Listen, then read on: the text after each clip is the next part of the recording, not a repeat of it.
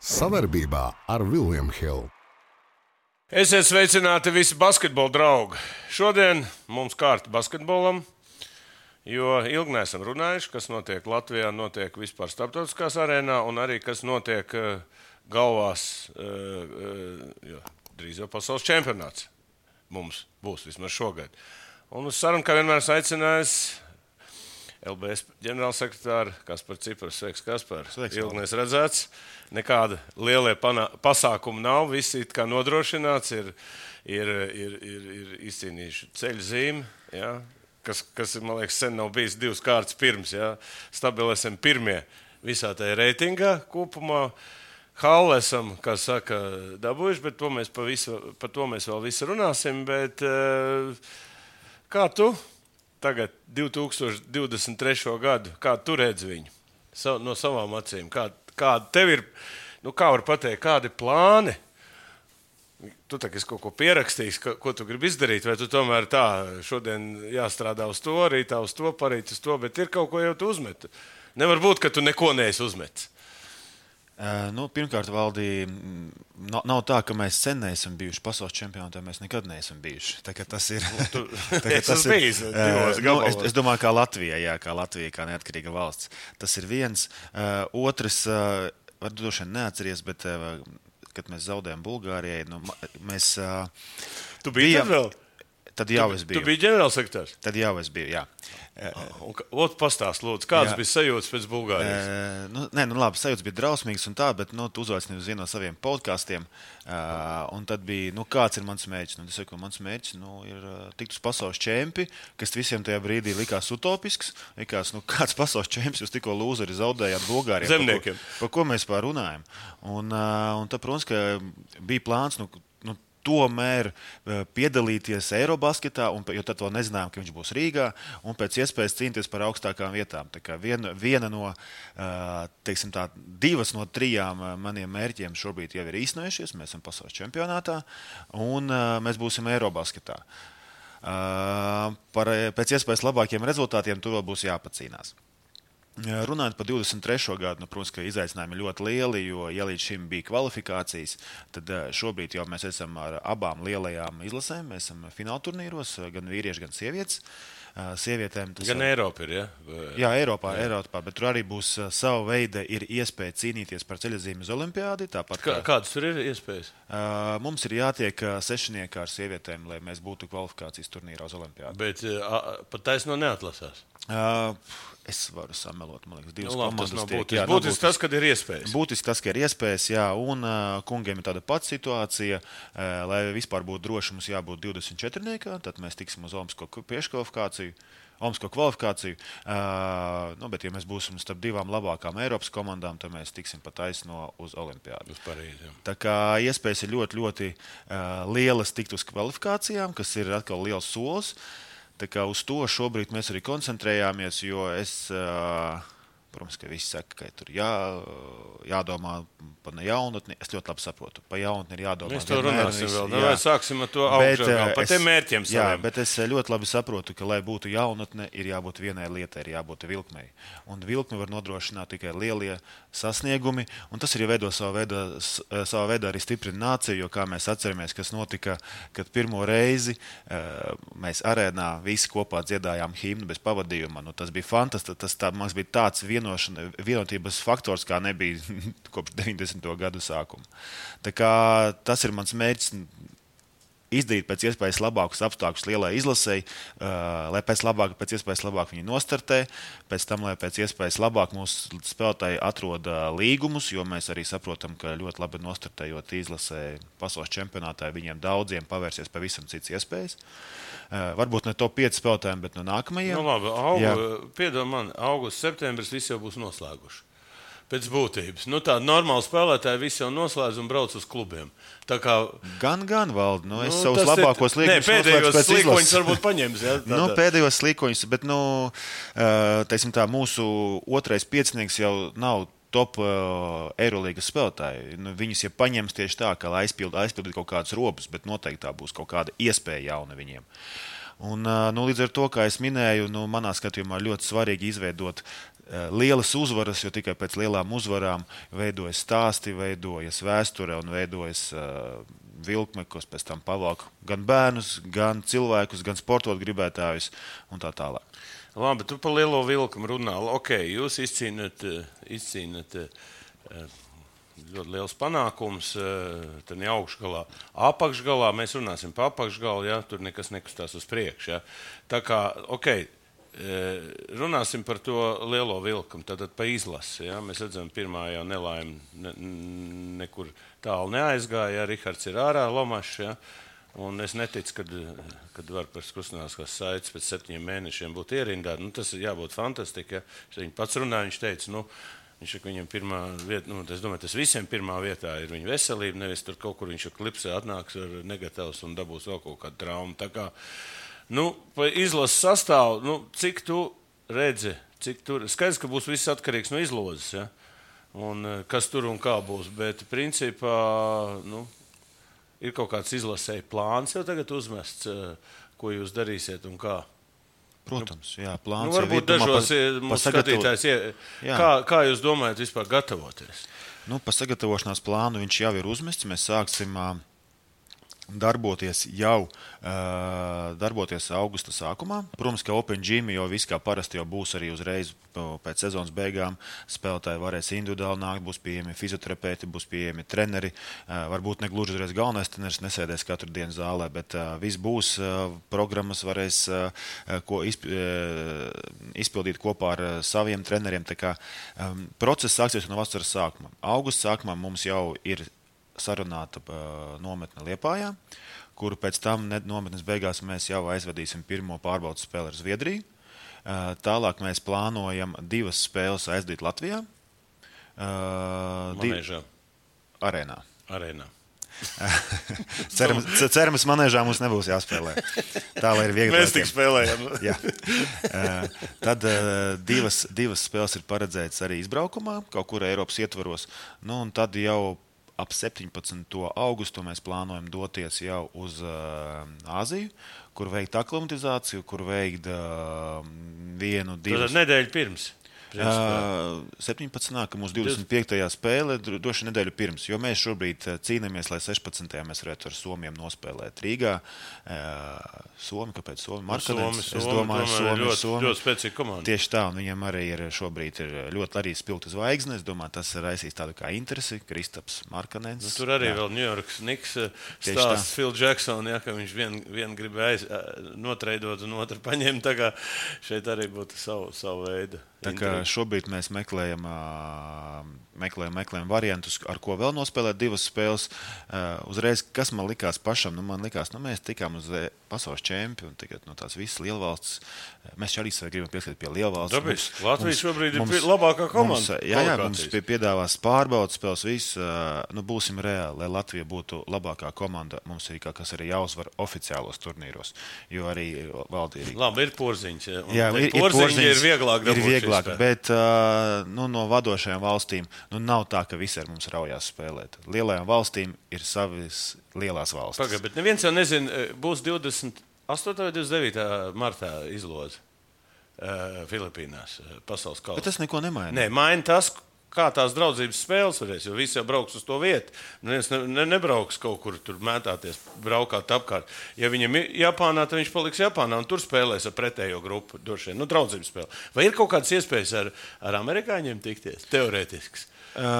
Teorētiski šobrīd tādu, pirmkārt, mēs nezinām, kur mēs būsim. Es jau saku, ja būs izloze, un ja mēs, piemēram, Filipīnās vai Okinavā trāpamies, vai tai pašā Indonēzijā, 2 grupas katrā ir, ar pretējām grupām. Mēs, ka Amerika jau ir ielozēta vienā grupā. Jā, tagad nav būtiski, kur es teorētiski. Ja Latvija tiks ielozēta Amerika, vai teorētiski mēs tādu spēli varētu redzēt, ja vēsturiski, man liekas, tikai padomu laikā spēlēšu ar Amerikas izlases Latviju. Bet, teorētiski, jā, bet ir kaut kādi priekšlikumi, domas vai kaut kas tāds? Šobrīd jau ir iezīmēta 1-2 vietas, kur mēs varētu aizvadīt aklimatizāciju uz mums izdevīgiem nosacījumiem, jo mēs saprotam, ka finanses to spēlē ļoti lielu nozīmi. Tā kā gaidīt līdz 1. maijam Mēs šobrīd nevaram atļauties, jo tad mēs varam palikt bešā. Kāpēc tas pirmā? Kad ir izlases? Martā vai aprīlī? 28. aprīlī. Aprīlī. Es visu laiku domāju, ka tad jau baigi tiešām maz laika. Kāpēc viņi tik ilgi to? Tas jautājums nebūs man. Mēs vēl par FIBas uzvedību te vēl parunāsim. Jā, tas jautājums nebūs man. Mēs gatavi izlozēties kaut vai šodien. Bet tas ir traki maijā, tik gatavot kaut kādus plānus, kad jau... Tas ir absurds, protams. Biļetes, viss tas tagad zinot, jo ātrāk nopērts, jo lētāk. Es to ļoti labi saprotu, un mēs jau tam pašam visam būtu gatavi. Tāpēc mēs jau šobrīd mēģinām sarunāt vietu, kur mēs aizvadīsim sagatavošanās un aklimatizācijas procesu Āzijā. Neatkarīgi, kur mēs būsim, kurā grupā. Neatkarīgi, kur mēs būsim, kaut kādu viduspunktu, lai pirmkārt tas būtu lētāk, jo pēc tam saproti pēdējos 2 mēnešos. Lētāk ir Balī. Balī ir lētāk, bet no Balī būs... Es jokoju. Es domāju, ka spēlētājiem arī ļoti patīk, īpaši viņu sievām. Jā, pēc čempionāta, uz Balī vēl nedēļa. Tas nebūtu slikti. Bet mēs šobrīd apskatām variantus, lai mēs tiešām jau sataisam plānu, jo pēdējā brīdī saprast, kur dzīvot, kur trenēties, ko ēst, ar ko sacensties sparring partnerus. Tas pēdējos 2 mēnešos tas praktiski nav iespējams. Okay, cik kandidāti tiks teiksim, pirmajā sarakstā tiks varbūt publicēti? Ir kaut kādas runas jau treneriem? Cik kandidāti sāks gatavoties? Mums kādreiz pēc izlases bija 15 cilvēki gatavojās. Spānija arī gatavojas ļoti maziem. Ja? Mums Bagātskis vienmēr ap 30 sauc. Ja? Cik jūs domājat, kādi ir tie plāni? Šis vairāk jautājums būs pie treneriem. Mēs neesam diskutējuši, bet es arī ļoti labi saprotu, Valdi, ko tu saki. 15 varbūt pa maz, 18, 20 kandidāti varbūt tā, lai mēs varam uztaisīt kārtīgi treniņu procesu, to es kā no spēlētāja viedokļa saku, lai varētu vienkārši treneri uztaisīt normālu treniņu procesu. Ja ir 15, kā tu minēji, tad tas ir forši 3 piecinieki, varbūt vēl 17, 18, lai būtu 2 rezervē, bet ja 20 cilvēki, mēs saprotam, ka tur jātaisa nevis 1 treniņš, bet 2 treniņi. Jo 20 spēlētājus komandas spēlē, tas komandas treniņā nav iespējams aizvedīt kvalitīvu treniņu procesu, lai viņi visi iesvīst. Labi, ja jūs braucat 16. ārā, tā kā domājam, augustā, ja tu teici, ja? 16, 17. Jā, tātad, cik jūs ņemsiet 12 spēlētājus vai ņemsiet kādu rezervē, jo tur tomēr 1 nedēļa, viss, kas var notikt, ja? Tas arī... Jā, tieši to mēs arī domāsim, tieši to mēs arī tas ir tāds, es esmu iedomājies, tas nav te Eiropā, atbrauc, paņem biļeti un atbrauc, bet kaut kādiem čaļiem tur jābūt gataviem arī, rezervēt, viss kas var būt, jā. Un tad jautājums, tad viņš brauks mājās, vai viņš paliks tas viens? Tas arī tāds psiholoģisks jautājums smags, ne?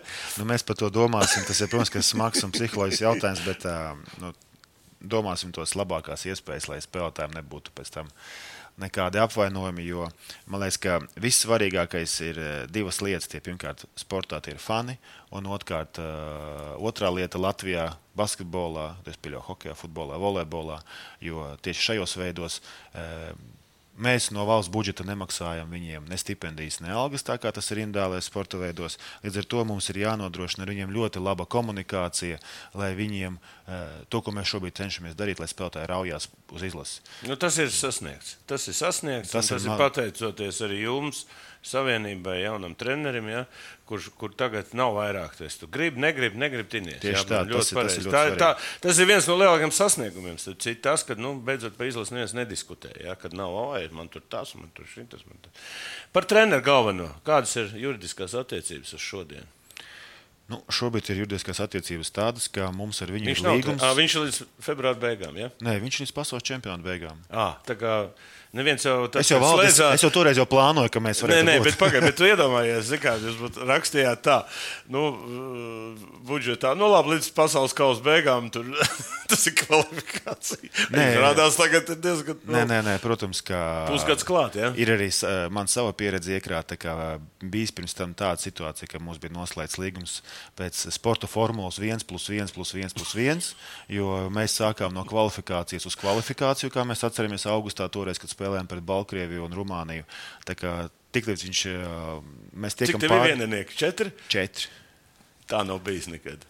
Ka mēs esam sākuši no pašas apakšas. Es 1+1+1+1 un tāda bija tā situācija. Un cik vieninieks tu vēl domā likt klāt?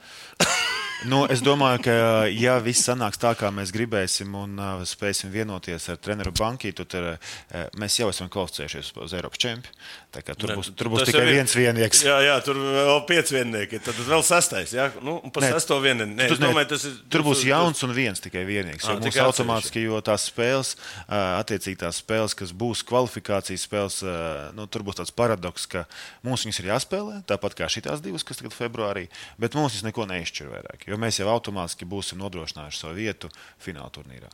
Labi, runāsim par to, ka teorētiski mums beidzot ir iespējas atlasīties. Es 92. gadā arī spēlēju kvalifikācijā vēl pats. Jau karjeras vispār netrenējoties, bija jābrauc, tāpēc, ka tur mūsu 2 draugi atteica spēlēt. Arī teorētisks iespējas bija atlasīties uz Barcelonu. Tagad arī ir teorētisks iespējas, gan daudzreiz labāks nekā tad, atlasīties uz Parīzi. Ja? Cik tas galvā sēž vispār kopumā? Vai pirms tam, ja tu saki pēc bulgāriem, tas galīgi nebija plānā, tad jūs tur vispār, kāda Parīzi. Ja? Tagad reāli mēs redzam, ka komanda ir spējīga atlasīties uz Parīzi. Es domāju, ka ir milzīga starpība pēc Bulgārijas zaudējuma atlacīties pasaules čempionātam un tagad atlacīties Olimpiskajām spēlēm.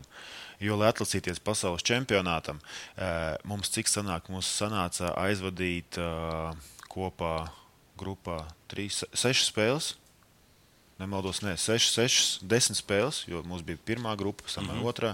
Un no tā mēs aizvadījām tikai 4 vasarā. Tas nozīmē, ka 4 spēlēm no 10 mums bija iespēja aizdīt labākajā sastāvā. Pārējās 6 spēles mums nebija ne Eirolīgas spēlētāji, ne NBA spēlētāji. Tā kā uz olimpiādi tur būs cits stāsts. Mums, ja mēs tiekam uz olimpisko kvalifikāciju, mums jūnijā jau ir pieejams no tiem veselajiem spēlētājiem, kas būs visi labākie spēlētāji. Tu jau teorētiski var tikt ceturtdaļfinālā. Un teorētiski var atlasīties pa taisno. Principā, jo tur jau tomēr ir pasaulē Kanāda, Amerika, Austrālija. Tur nav Eiropa. Kādreiz Eiropa dominēja 6 valstis. Neaizmirst arī par Āfrikas komandām. Jā, Āfrika. Tur 8 gadiem arī Amerika zaudēja Angolā, ja nemaldos. Jā, tur nejauši izcīna 5. vietu. 5. vietu izcīna, un tur kāda viena Eiropas komanda tiek, un praktiski es atlasīties teorētiski. Cik tas sēž galvās vispār jums tagad? Ja godīgi, tas man sēž galvā tikai tāpēc, ka gadījumā, kas tas būs jādara. Un tā jādomā atkal kā finansējums, kur piesaist visu.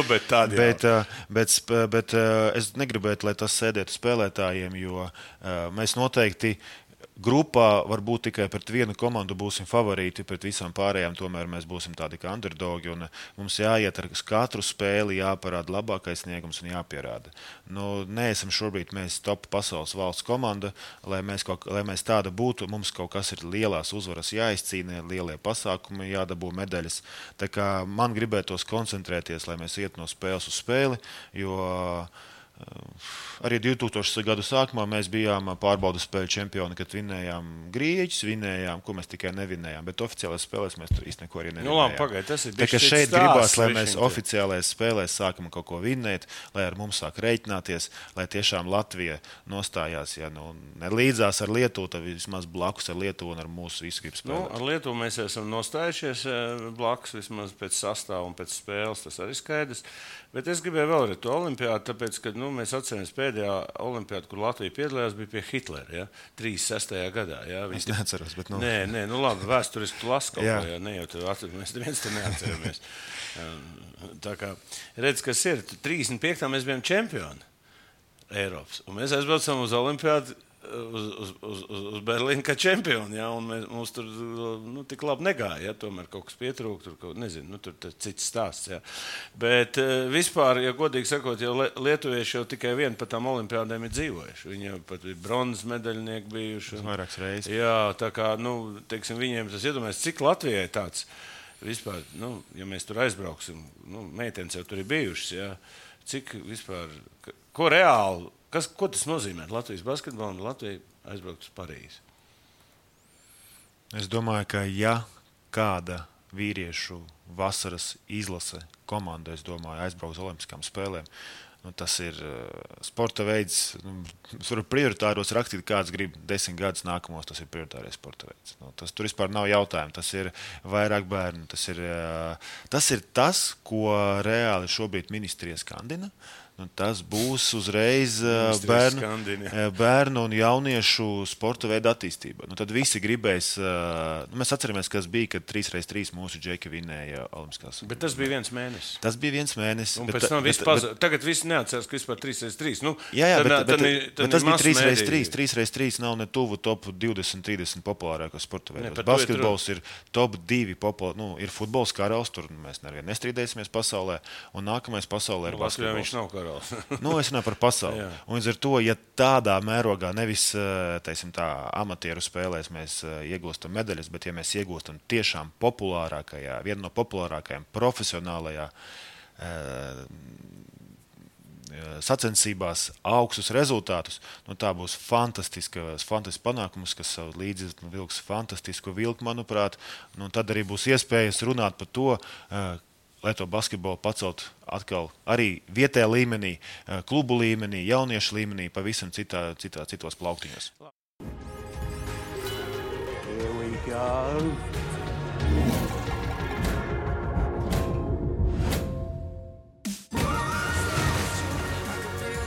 Kļūsti par leģendārā online kazino William Hill jauno klientu un saņem 300 bezriska griezienus. Pieņemsim, ka mēs esam tikuši tajā kaut kur, mēs esam ļoti labi pasaules kausā nospēlējuši, tikuši uz olimpiādu. Kā jūs domājat tagad to, visu to sistēmu būvēt? Jo es saprotu, ka 24. gadā jums ir jaunas vēlēšanas, un tā no vēlēšanas uz vēlēšanām. Ko te jūs domājat tā baigi izmainīt, ja būs tas bums? Mēs redzam, Aļonu Stāpenko arī bija 17. gadā čempioni, tenisā viss tur bija šausmās, un pēc tam viss tas ātri pazuda, vienā īstā brīdī.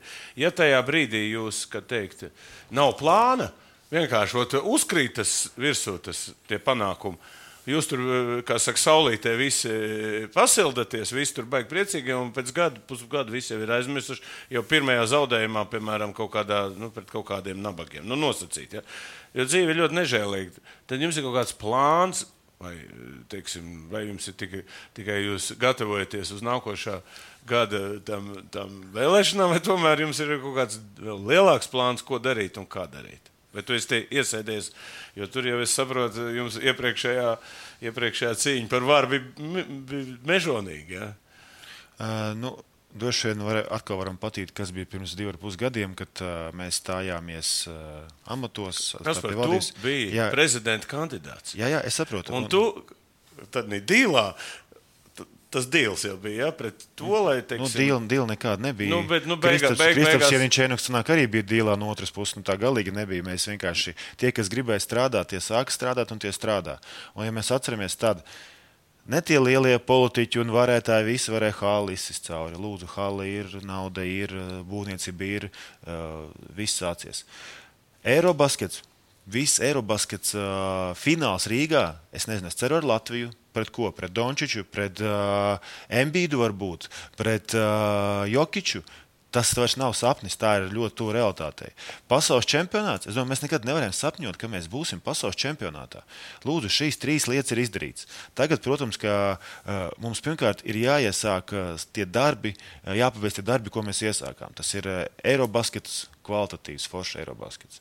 Mums ir jānodrošina tas, ka, ja būs olimpiskā priekškvalifikācija, es gribu cīnīties par tiesībām, lai tas notiktu Rīgā, lai olimpiskā priekškvalifikācija būtu neizsūta. Tā kā Leišiem gāja ar Slovēņiem? Es nezinu, kur ies, jo, protams... Viņi vienmēr ņem, ja, un tā viena vieta tur gāja, man liekas. Arī šoreiz ies viena vieta, un, protams, ka mums būs kaut kāda ļoti spēcīga komanda pretī, tas neizslēgs, ka mēs būsim favorīti un mēs vinnēsim. Jā, bet tur ir tā, ka tur jau Poziņas nevarēs spēlēt. Kā tur būs, tāpēc, ka tur tā olimpiāda ir vasarā. Un čempionāts beidzās jau jūnijā, tas NBA. Un kad tā kvalifikācija tur bija pāris dienas? Kvalifikācija pēdējo reizi bija uzreiz pēc Jāņiem. Šeit būs līdzīga situācija. Tā kā viss būs kā vilcienā iekšā un jāmauc būs, ja? Es domāju, ka arī Kristapam tas ir, mēs atceramies, kādas viņam bija sajūtas uzreiz Tur pat nebija stundas, minūtes, kad viņš uzzināja, ka mēs esam pasaules čempioni. Viss viņš bez mēs vai krāmē soli, es būšu. Es domāju, ka ja viņš pie tam vēl tagad pats izcīnīs tiesības spēlēt olimpiskā priekškvalifikācijā, ar iespēju spēlēt olimpiādē, kas ir katram sapnis, es domāju, protams, ka viņam būs jāspēlē NBA finālā, tas ir cits stāsts, tad neko darīt. Bet ja viņam būs kaut vai pāris dienas starpā, es domāju, ka viņš noteikti būs viens no tiem spēlētājiem, kas rausies visvairāk uz to pasākumu. Redz, Kaspar, tu visu laiku saki, mums naudu vajag, tur, teiksim, izlasē pasaules kausam. Eiropas čempionātam, iespējams, olimpiādē. Tās naudas, kas ir vajadzīgas no valsts, skaidrs, ka sponsori to nodrošināt nevar. Ja? Nosacīt. Bet jaunā ministra nāca, es par to pateicu tādas vārdas tajā saucamajā apbalvošanā, ka tagad jau ir jāpārskata jautājums lielais sporta finansēšana un bērnu un jaunatnes. Ja? Viņi tikai tādu frāzi pateica. Un mēs saprotam, ka, ja tiks tā realizēts, tad pēc tās naudas jūs tik viegli netiksiet kā līdz šim. Jo līdz šim gan Mužnieks, gan Rērs tas bija labākais tandēms vispār visā vēsturē, es domāju. Varbūt nokomentēju šādu vārdu, kā tu gaidi, varbūt ar kādām grūtībām, bet padomnieks ir arī basketbola bijušais treneris. Tad kas par viss bums jūsu rokās, bet īstenībā kā ir? Zini, kā Valdi, bija ļoti grūti prasīt naudu pēc Bulgārijas zaudējuma. Tad visur, kur tu nāc apmēram, kam basketbolam, jums vispār bez manis nav kauns. Līdz ar to ceļu, ko mēs izgājām šitos 2 gadus, tiešām jāsaka milzīgi paldies IZ ministrei, Sandim Riekstiņam, Reira kungam, visiem Nacionālajiem sporta padomēm, kas mūs atbalstīja un cerēja un ticēja, ka mēs to panāksim, un mēs to panācām. Šobrīd tas stāsts ir mazliet savādāks. Šobrīd, ja kāds neiedos naudu, ko mēs nebrauksim uz pasaules čempi, tas tā mazliet smieklīgi. Par pasaules čempionu iet runa tālāk. Arī par ko mēs nebrauksim uz olimpisko priekškvalifikāciju. Tur jau olimpiskā komiteja jau. Mēs nerīkosim Eirobasketu Rīgā. Mēs esam sasnieguši kaut ko tādu, ar ko Latvija beidzot var lepoties. Latvija var pateikt, jā, mēs esam top tajās valstīs. Tas pirmkārt, tas vairs nav tikai basketbols. Tas jau aiziet politiskais faktors, kur tu reprezentē savu valsti kā vienu no vadošajiem. Atceramies, kā bija pasaules čempionātā futbolā.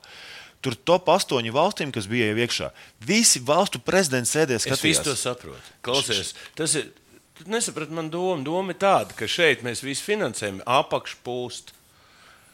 Tur ir tā doma, ka pa apakšu neviens nedomā. Tur ir treneri, tur ir jau sadalījušies cilvēki. Jūs tur dzīvojat pa augšu, viņi tur pa apakšu dzīvo. Un tagad tā apakšu vienkārši tu izmainīt neko nevar, jo tu esi savienība. Un ir tas viss pie pašvaldībām un valsts finansēšana. Savienība jau mēģināja kaut ko darīt, lai varētu kaut kā finansējumu dabūt. Neiet uz priekšu vistas. Ko mēs varētu izdarīt šajā jomā, lai to apakšu beidzot sakārtot? Tu tā redzi, kas notiek. Tu viss zini, un tu pats zini, ka šobrīd viņi ir basketbola savienības biedri, viņi nāk un balso, un viņiem tā vecā sistēma visiem patīk, jo tāpēc, ja tik līdz sāks viņi urdināt, viņi viss būs neapmierināti. Pēc būtības, tā nav? Pēc būtības varbūt kaut kur taisnība, kaut kur nē, un zini, kamēr tu esi jauns, tu esi gatavs cīnīties ar visiem pa visu. Tagad mans mērķis ir pavisam cits. Es saprotu, ka ir ļoti daudz, kas grib mainīties. Ir tiešām ļoti daudz treneri, kas grib attīstīties. Ir daži treneri, kas negrib attīstīties. Ir visādi, kā jau visās sfērās un tā tālāk. Kad būs komandas portfeļu hāla, mans nākamais sapnis, ko es gribētu īstenot, tas būs kā pirms tam, kad mēs runājām, kad arī daudz likās, ko viņš tur runā. Basketbola ekscelences centrs, kuru mēs gribētu kopā integrēt ar NBA skolu. Mēs jau lidojām, mēs bijām Parīzē, kur mēs nevis skatījāmies NBA spēli, bet mēs tikāmies ar NBA pārstāvjiem, lai pat nevis tā kā Lietuvā, jo Lietuva ir paņēmusi tikai NBA skolai kā mārketinga sadaļu, viņam nav iekšēji NBA saturs. Es gribu izveidot tā, lai mums būtu ekscelences centrs ar NBA saturu iekšā, jo nozīmē, kas ir mūsu mērķis. Mūsu mērķis ir NBA un Eirolīga. Un ja mēs gribam tikt uz NBA, mums ir jāspēlē pēc NBA noteikumiem. Jāgatavo spēlētāji tā, kā to pieprasa NBA, nevis tā, kā to pieprasīja Padomju Savienība. Kas notiek Latvijā tagad? Tas ir... Tāpēc es saku, Valdi, es nevaru izmainīt, cik mums ir 250 treneri, es varu izmainīt tikai tos, kuri grib. Un izveidot tādu sistēmu un paņemot zem paspārnes, nokopējot pa lielam copy-paste tavējot 2000. Gadu sākumā ideju tikai labākiem apstākļiem, tas jau būs nākamais solis, tāpēc arī bija rezultāti. Un tā es redzu to nākamo soli, kāpēc un ko darīt, lai mums būtu nākotnēji, varbūt ne pēc 2-3 gadiem, bet pēc tam, kad tie jauni aizies, lai tādi kā, labi, neņemsim Andževs, kas ir no Gulbens aizbraucis Madrides Reāli. Varbūt viņam ir 14 gadi, tur neko nevar zināt. Neko nevar zināt, bet ja ir tāda iespēja, tas ir diezgan labs piedāvājums, kur ir jāapsver. Bet lai mūsu, teiksim tā, otrais ešalons nebrauktu uz kaut kādām tur vietām. Mums jau pirmais ešalons brauc visu prom. Jā, bet mēs... Uz visuriet. Kāpēc viņi brauc? Tāpēc, ka mēs šobrīd nevaram piedāvāt tādus apstākļus, kādi ir tur. Mūsu sapnis ir izveidot ekscelences centru, kur būs galvenais treneris. Savienība to organizēs? Hali jau pa lielam arī Izems ar Savienību izdarīja. Par to parunāsim. Skaties. Izemam pieder Hali. Man bija nesen tāda saruna ar tiem cilvēkiem, kas tur ir Izemā, ne Izemā, bet vada šos organizācijas. Viņi teica tādu, tur ieliks kaut kādu klerku, kurš vadīs to Hali. Un viņš pateiks tā, atnāks roksbumba, atnāks volejbols, atnāks basketbols. Viņš būs lēmējs, nevis Ciprus lēmējs būs. Protams. Un viss tur beidzās. Un tu vari iet pret sienas sisties. Es jau vienreiz teicu, ja valstī pieder Hali, un mēs visi tur stāvam rindā un prasam, bet iedodiet mums kaut ko, un mēs tur cīnamies. Kāpēc tā, teiksim, kā vajadzētu būt tā, lai tā efektīva? Tas, ka pieder tam, kas dara kaut ko, un viņš ir noteicējis. Atceries, mēs ar tiem vēl runājam par to, basketbolu, teiksim, būs mums savu zāli, un viss. Tagad jau runā multi hali, vairāk jau nav basketbola hali. Atnāks pie varas citi cilvēki, un pateiks, nafīgi mums tas zaudēs, mēs te labāk volejbolu laidīsim. Un viss, Kaspar, viss beidzās ideja. Tāpēc, ka redz, tenisā tas pats ir. Uzbūvēja Lielupē baigāko tur. Viņi pieder valstī. Gulbs, Ernesaka, viņš saka, kā tur man jāiet un jāmaksā un jāstāv rindā, lai vietu dabūtu. Un viss tā nauda aiziet tur. Nav mums tas modelis, nestrādā. Nevar, tu priecājies, tu daudz izdarīji pēc Hali, bet to izmantos citi cilvēki. Tas ir jāsaprot. Tā ir? Varbūt jā, varbūt nē, bet ir viena lieta. Ko mēs varētu darīt, lai to ir viena lieta vēl to, ko es jau skandinu visu gadu, ka sports ir sava veida arī biznesa projekts. Un mums jāmāk pārdot valstī ar to pašu Eirobasketu. Pēc kā mums vajadzīgs Eirobaskets? Lai citu organizē, lai viss? Nē, Eirobaskets ir vajadzīgs pirmkārt tikai tāpēc, lai valsts finansiāli iegūtu. Tas jau šobrīd bija pirms 2 gadiem. Tas ir bizness. Nē, es par biznesu. Jā, bet ministri pateica, mums nevajag likt tos lielos sacensības, mums jāgulda jaunatnē. Kā tu atbildēsi? Es viņu atnesīšu Exceli, ko pierādījis ir Lijā, un ja valstī tiešām neinteresē kā parādīt to, kā mēs varam pelnīt, tad man žēl. Mums bija saruna Strokš arī. Viņš skaidri un gaiši atnes Excelī, cik valsts nopelna. Bet viņam taču būs. Nē, es to stāstu. Un viņš teica, tā visiem pie pakaļas tie skaiti. Latvijas valsts vadīšām amatpersonām neinteresē, cik pelna valsts. Mēs iedosim 100,000 licenciju, nosacīt. Par to mēs cepsimies. Bet mums nav tādi vadītāji, kas saka, mums ienāk 6 miljoni, nosacīt, kā viņš saka. Un mēs samaksājam par licenci. Šeit tas neinteresē. To viņš pats pateica. Tas pats, kas par tu gribi iet to pašu otru ceļu. Jo mums tā vadība, neinteresē viņam tas viss. Viņi saka, tu domā, ka tikai no valsts izpumpēt naudiņu. Kad es aiziešu pie valsts, un tad man viņi pateiks par projektu, kurš es pierādīšu, ka viņš atnesīs 10, 12 reizes vairāk naudas, un viņi mani pasūtīs tālāk. Nevis pasūtīs, bet teiks, labi, kas par... Mēs te noliekam un viss kārtībā. Jā, labi. Ja tas projekts neiznosies, tad mēs varēsim runāt. Šobrīd visur, kur mēs gājām ar piedāvājumu, tas ir mārketings. Arī ar to pašu, ar ekscelences centru. Tas ir mārketings. Kāpēc šobrīd ir tā, ka, piemēram, Murjāņos mums ir valsts apmaksāts reāli? Kas ir valsts? Viss gaida, ka to Murjāņus aizslēgs ciet. Labi, bet viņi ir, un mēs viņu dotējam. Līdz ar to mēs piedāvājam bet tā ir vecās tradīcijas bāze. Kur jums ir bāze? Kur ir Basketbola savienībai bāze? Nav. Tā ir valsts bāze. Bet kas Basketbola savienībai var būt? Protams, ka pēc Latvijas likumdošanas nekas nevar būt. Bet mēs varam noslēgt līgumus tāda, lai ilgtermiņā viņa būtu. Tā tas notiek. Arī piemēram, ir Somijas federācijai nepieder ekscelences centrs. Ekscelences pieder Austrālijai pieder? Kam Austrālijā pieder? Jūs jau bijat uz Austrāliju un apstēties. Kam juridiski pieder? Austrālijā es nebiju, es biju Somijā. Līdz ar to šobrīd es runāju. Klaus Olštēns bijis, viņš arī nav bijis Austrālijā. Nav, bet kā tas modelis? Mēs nerunājām šobrīd par juridisko pusi. Man interesē juridiskā pusi. Es to varēju saku par juridisko pusi Helsinkos. Helsinkos tas viss pieder pilsētas domai. Arī NBA skola. Tomēr pilsētas domē. Bet kas starp pilsētas domā vai valstī? Tu zināt, kāda mūsu pilsētas domas attieksme pret sportu? Tu atkal sāc to. Es vienkārši saku, ka federācija nekam nepieder, nekas nepieder. Arī tajā pašā laikā, ja mēs paskatāmies Viļņā, kur NBA skola, tas nepieder federācijai. Bet kā tu gribi veidot ekscelences centru, kas nepiederēs, kas tur vadīs? Kas tur būs par cilvēkiem? Mēs izveidosim ekscelences centru. Protams, ka mēs kopā ar Izglītības zinātnes ministriju. Kum tad citam ne jau Jā, bet tur jau tā lieta, ka redz, tas ir jādara pašvaldībām. Ļoti pareizi iesākt. Tas ir jādara pašvaldībām, un pašvaldības ir inerts. Labi, kaut kur ārpus Valmiera.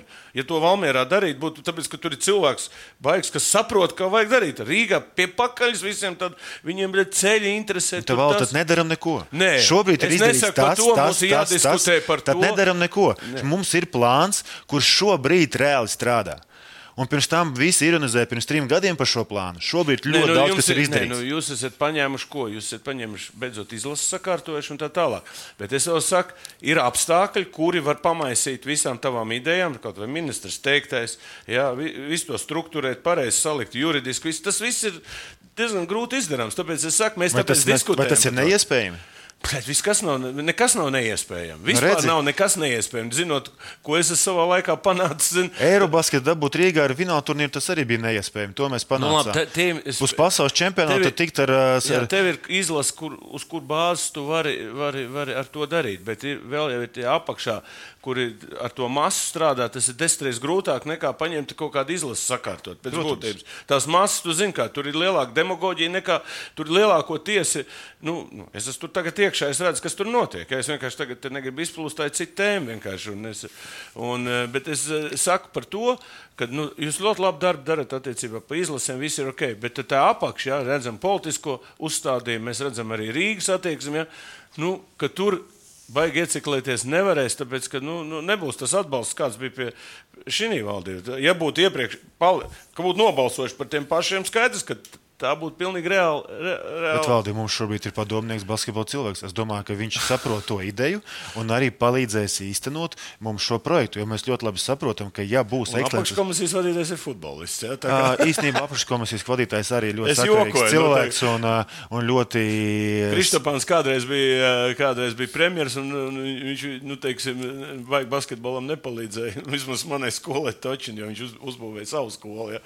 Tā kā te jau katram ir savs intereses. Labi, mēs izplūdām, bet tā ir tēma nākotnē. Mēs parunātu un vienmēr mēs viņu atgādināsim. Tikko izskanēja SOK un arī FIBA lielās pasaules FIBAs ģenerālsekretāra personā, kam ļoti zīmīgs vārds Zaglis ir, ja?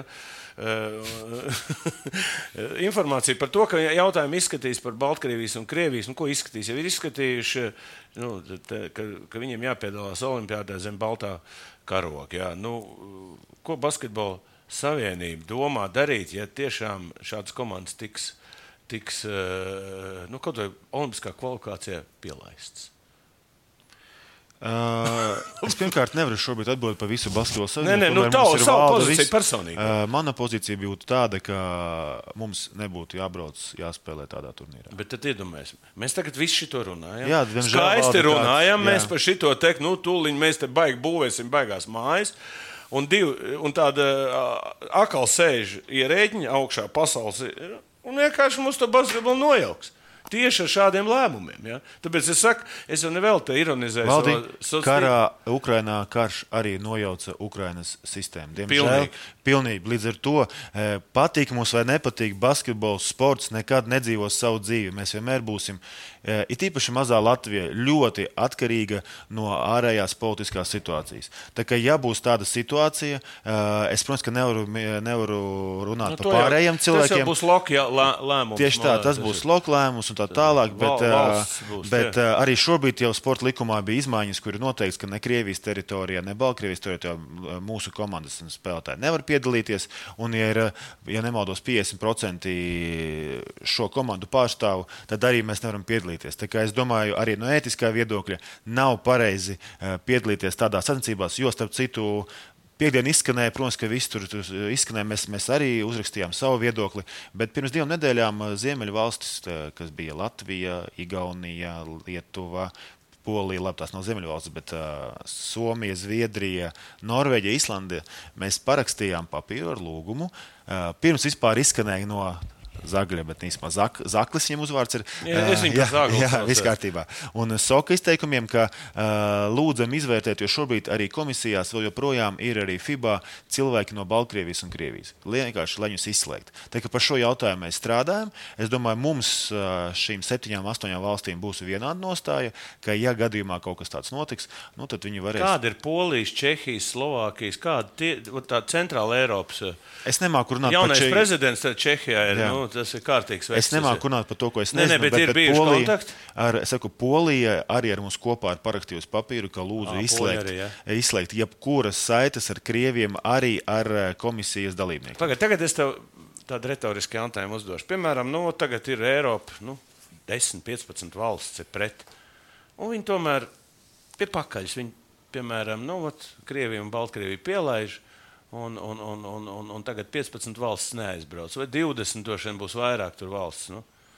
Kas vispār notiks tādā gadījumā? 80. gada olimpiāda. Pareizi. Es esmu 84. gada olimpiādas upuris. Pilnīgs, ja? Un es to zinu. Un toreiz arī Krievija 79. gadā iegāja Afganistānā. Pēc kam? Un es zaudēju 2 olimpiādas pēc būtības. Es uz 80. aizbraucu, gan uz 84. Ja? Labi. Dzīvi, bet, pagājuši vēl. Tas ir tas pats kāds par 92. gadu.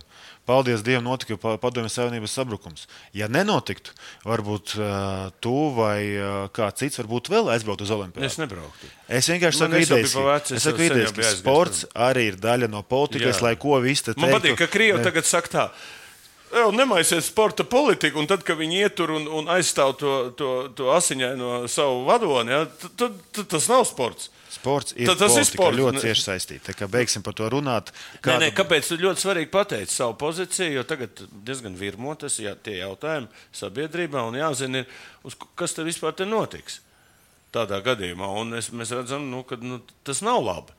Kā tu domā, kādu viņi lēmumu pieņems? Piemēram, tā paša FIBA.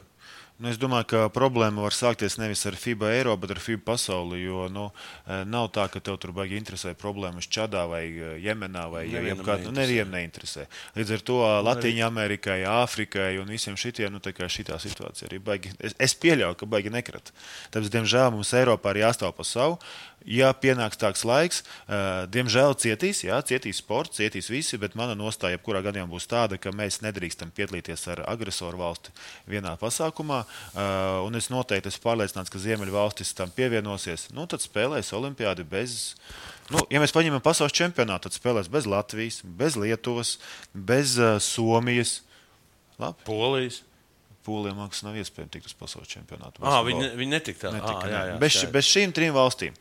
Ja ir tāds lēmums, lūdzu, bet tas nebūtu pareizi. Jā, es negribēju šīs notas pabeigt šo mūsu sarunu, jo tiešām, kā viens puses liekas, mums te viss labi iet, mēs gatavojamies, bet vienmēr ir palika kaut kādi zemūdens akmeņi, ar kuriem būs jātiek galā šī gadā. Tā kā tas 23. gads nemaz tā neizskatās tik rožains, kā mēs iesākām. Ja? Kad tomēr mēs redzam, ka ar kādiem riskiem mums būs kāda riska varētu pienākt tai pašai izlasē un tādā veidā. Tā kā, tuvākais tagad ir februāris, februāra spēles 2. Pirmo reizi esam tik atbrīvoti uz februāri. Tāpēc es arī gribu uzjautāt, man būs vēl saruna ar treneri. Kāds ir uzdevums vispār? Kā jūs, jūs tā čiliņā tā mierīgi spēlēsiet un jums atkarīgs, kur komanda tiks iekšā, kur ne. Tagad jūs varēsiet, tā kā vecos laikos, tur Džeki maksā pa vietām, lai tiktu. Apmēram tāda pozīcija ir, ne? Zini, kā Valdī, atceries tavējos konto treniņus? Tur kāds treniņš bija čiliņš. Tur mēs iesākām, pasmējāmies, viens otram uzšāvām un aizgāja karš katru treniņu.